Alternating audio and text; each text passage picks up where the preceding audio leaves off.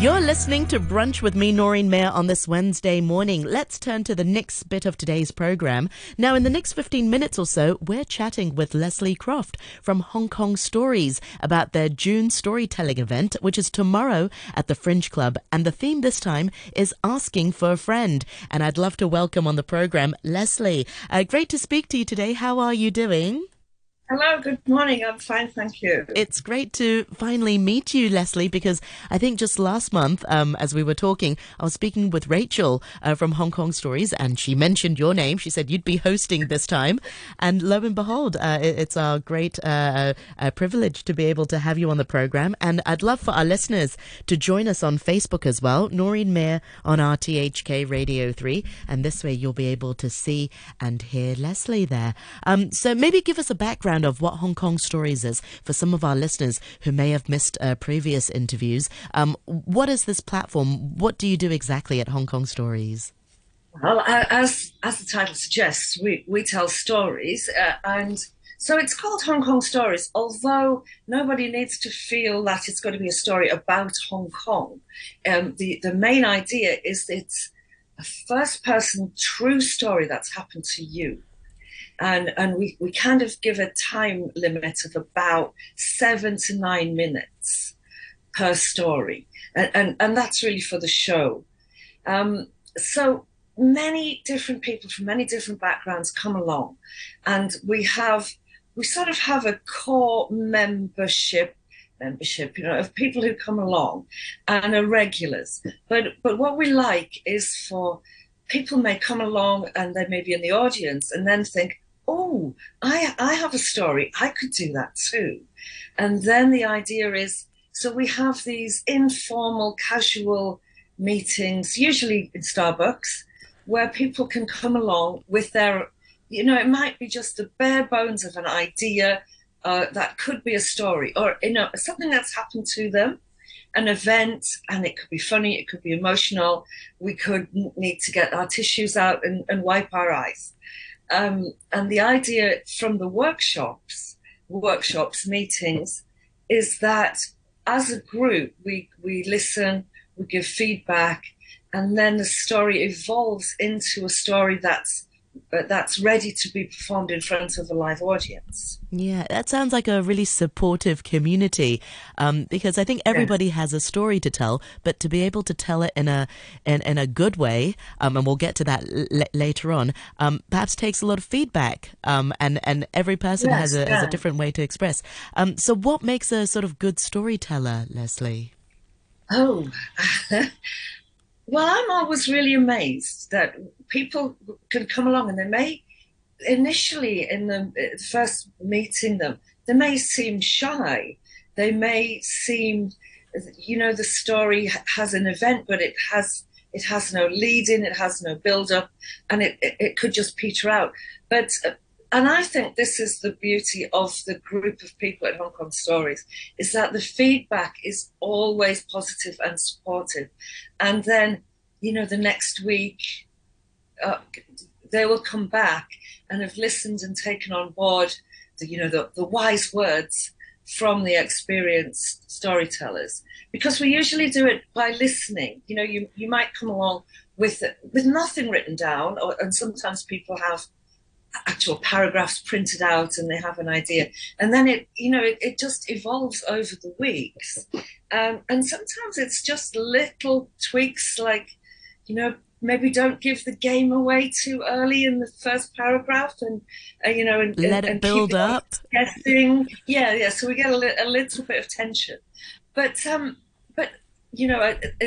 this is our tagline, I suppose. It's better than comedy, it's better than drama, it's real life. Oh, yes. So, and sometimes the stories can be, there might just be a small event. It doesn't have to be some major event, but sometimes just a moment in somebody's life can be shared, and we can all appreciate, resonate, and be bonded with that person. Yeah. I know last time you interviewed Rachel, And she mentioned me about me coming for the first time to say, I've never done this before. I don't think I'll like it. I won't do. Maybe I'll just tell it to her, but maybe I won't. Maybe I won't actually, do the live show. Um, but then, she kind of went, no, you won't get away with it that easily, Leslie.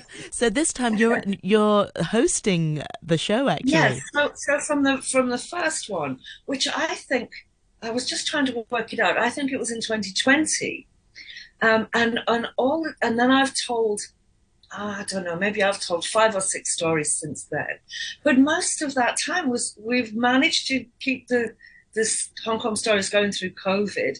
So we had to abide by Amazing. all the COVID restrictions, the testing, the how who could use the mic, who couldn't use the mic, who had to wear a mask. And so the last couple of shows, it's like, normal service has been resumed. And so no, I wouldn't say, I'm that comfortable speaking in front of a live audience, but that experience of standing in the Fringe Club, the lights go out, and then I can actually see the audience, and so the nerves fell away, and the luxury of being able to tell a story uninterrupted, and to get, to hear people. You can hear the audience laughing, hopefully in the right places, or whatever, moaning or whatever. Um, yeah, it's kind of nice. It's kind of nice. And so because the group of people are really supportive, yeah. So they asked me if I would host this one. So this is my first experience of not telling a story, but so being the host. So tomorrow night, 8 o'clock at Fringe Club. So I'll have to introduce each storyteller and give information about Hong Kong stories, and hopefully we'll convince some members of the audience to come along for the next show. And also, the role of a host is really important as well. You're calming people's nerves. They look to you to sort of steer the ship. So that's Yes, a vital yes. role And so indeed.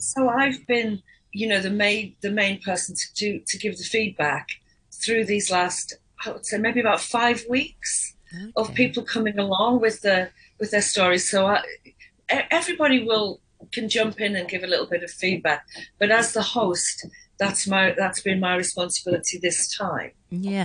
And, what makes a good story? Or is there such thing as a good story? Or does it come down to the way it's delivered, or the sort of connection the storyteller forms with the audience?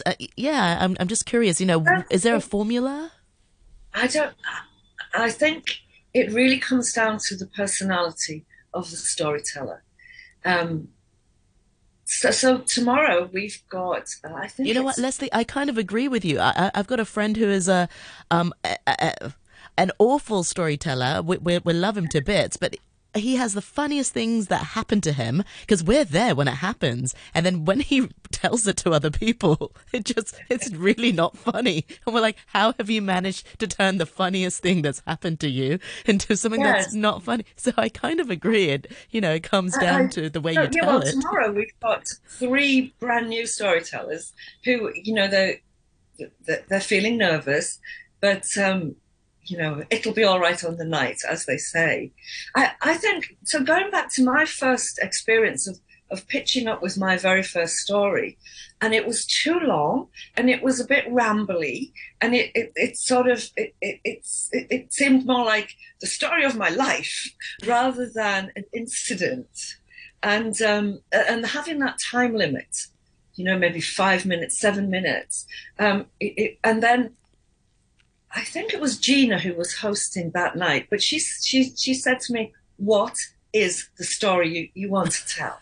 And then it'd be, "Oh, okay, okay," and then I could just cross big chunks out. And And sometimes less is more. yes, yes, and actually that first story I told, um, it was quite emotional for me, but it was a funny story, and it was about my dad. I had this and that's why I went along. It was my dad was um, my dad was a storyteller. My dad was a comedian, in his life, and um, he would always be he always wanted to be the center of attention. And actually, the title of my story was "I Had the Most Embarrassing Dad in the World," and he'd recently died, and I don't think Sorry. I could have told it, Mm. but actually, me, my brother, and cousins in England, because Rachel puts them onto a podcast, and then they were able to hear my story. And, it really brought us all together and it made everyone Mm. laugh. And it's really sort of made a connection to my family. And, I've sort of got more in touch with my cousins since they heard me tell this story about my dad. That's brilliant. And that's what stories are supposed to do, connects Yeah. people. That's fantastic. Yeah. And, depending on, well, I mean, I'm always really impressed. Sometimes people share very personal things about themselves because it has to be a true story. But, I'm not going to give anything away about the stories for tomorrow. But maybe we need there'll be some laughs, but maybe we'll need some tissues as well. Well, yeah, that's a good point to sort of come to as well. The theme for tomorrow's storytelling event is asking for a friend. Yes. That's kind of an interesting one because we often sort of ask a question, say, "Oh, we're asking for a friend." So, are these Yes. stories that have happened to these individuals? Are they sort of from a friend, or and how do you go about setting the theme? Did you set the Ah, theme? I set the theme. Yes, Right. yes. So as the host, you get to set the theme. Now, no, but I've got to say that as the host, so as the storytellers, their story may or may not be obviously linked to the theme. So it's my job when I do the introductions and To link it. to link it all together. Ah. So that's going to be my job tomorrow night. And anybody out there who's interested in coming along, don't feel you have to be fixed onto the theme. It's like a jumping off point, but it doesn't have to be. It doesn't. You don't have to be exactly on that. So some of them, they're about friends. They're about relationships, the way that we've been treated or we've treated friends. That's how it seems to have evolved. Yeah, I'm sure some of our listeners listening right now, Lesley, I'm sure they want to be a part of the audience or even join in future events. Perhaps you can share some tips or things that you've learned along the way of what makes a good storyteller, what makes a good story. Should you be picking a story that's touching or that's funny, or does it have to be one or the other? Should it be a mixture of both? And Ah, how does it no, work? definitely a mixture of both. And well, for the basic thing, beginning, middle, and end. Yes. Let's that's always a good thing. Um, I, I think it's because all of the stories have to be true, and they are personal stories, and from many walks of life, many different ages, nationalities come along. So there are no rules, but to come along, so we advertise the workshops on Meetup. So they usually so they're called "Tell Any Story You Like," and so you can sign up for those. Come along, and you might have the bare bones of an idea, and that's all it needs to be from that point of view. And then whoever is running the meeting will then look specifically for on that story and help whoever it is to evolve into a story that's engaging. It has a bit of tension, but it really does depend. I don't want to say it has to be funny, Yeah. and I don't want to say it has to be emotional. Um, It just Mine are depends usually on, funny, yeah. but sometimes they've been angry. And also, I'd like to ask, when planning these stories, do people sort of write down what they want to say? Because it's one thing writing for the page, but there's another thing sort of performing for the stage. Oh, So, absolutely. if you write something down, it's really, I suppose it's very difficult to sound natural if you're reading off a page. So, Yes, what's the balance between writing yes, your yes. thoughts down and performing it? So, well, I speak from my experience is that so I take it from paragraphs written down. where I will out. So when I've been a participant, I will go along with it written down and I will read it. But it's really obvious that I'm reading it. Yeah. Um, and actually, the first time I did this, it was a big surprise to me that I had to learn it and then and memorize it and say it in front of an audience. And And I even remember then, saying, that's kind of difficult to sound natural. I mean, speaking as a broadcaster, to read "Oh something yeah, and to make it sound natural, it's yes, really, really difficult to do that. yes." I mean, nobody had asked me to do that since I was in grade seven. You know, To I think memorize it. my English teacher asked me to learn a poem, and I'd never done that. But yeah, so it turns out, yes, I can do that. It was a challenge for me. Um, Maybe it's not a challenge for other people, but the thing is, you can go from the page to maybe writing keywords on little cards, and then using those cards as a prompt to help you remember it section by section. And I put maybe a week into doing that personally, but it is your story.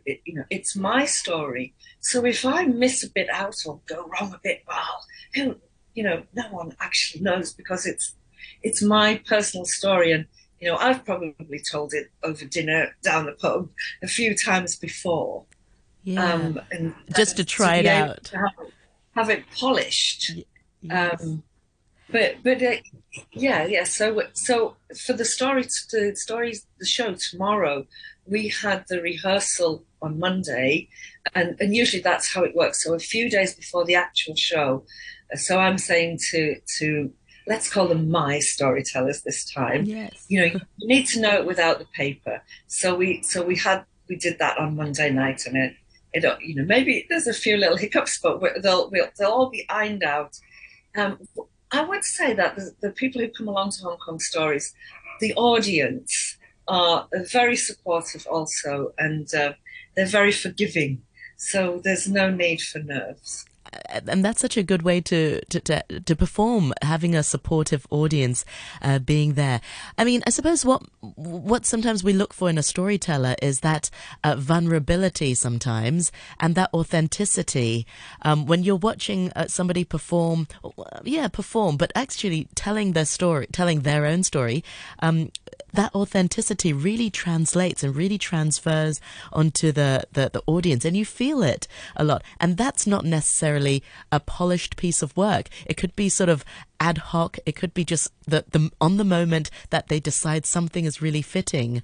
And I suppose that's a thing that as a host you've seen before happening, and you as a storyteller you've seen happen on the stage before. Yeah, yes. I mean, if I'm involved in one of the shows, I'll have heard the stories a number of times until we actually see them on the show. And so I'm listening. I've heard them before, but there's something about the lights going down. Um, Yes. the emotions come out, and even though I may have heard them before, I'm still laughing in the right place or dabbing my eyes when they get emotional, because you can hear it in their voice. And, as I say, the main idea is that they are true stories, first person true stories that have happened to you. Wow. And then the audience gets to know that. So, people do share some amazing things. Yeah. Lesley, I'm so happy to talk to you this morning. Thank you so much for taking the time in joining us. Remind our listeners that, once again, how can we find out more about Hong Kong Stories and about your wonderful event tomorrow? Okay, so tomorrow it's the June show, Asking for a Friend. It's the Fringe Club. Tickets are still available on Art Mart. So you can get the link from Hong Kong Stories on Facebook, Hong Kong Stories website, Hong Kong Stories on Instagram. Yeah, we're all over. Just Hong Kong Stories. Can you see that's us I was, our label there? yes, I can see it on the Um, Facebook, and we'll put and the and link on then our Facebook page. if you want to hear past stories, we have a podcast, and they're recordings of stories from a variety of people. That Rachel Smith does a marvelous job of taking the recordings and putting them out there. But yeah, there's still tickets available for tomorrow. Excellent. And Well, And one more thing. Yes. It's June, it's Pride Month, and so some of the stories do have a connection to that tomorrow. I'm very proud of that part of it. Well, and I've also got a Pride Month jacket in case people want to see Oh, on Facebook. Anyway, okay. on this note, thank you so much for joining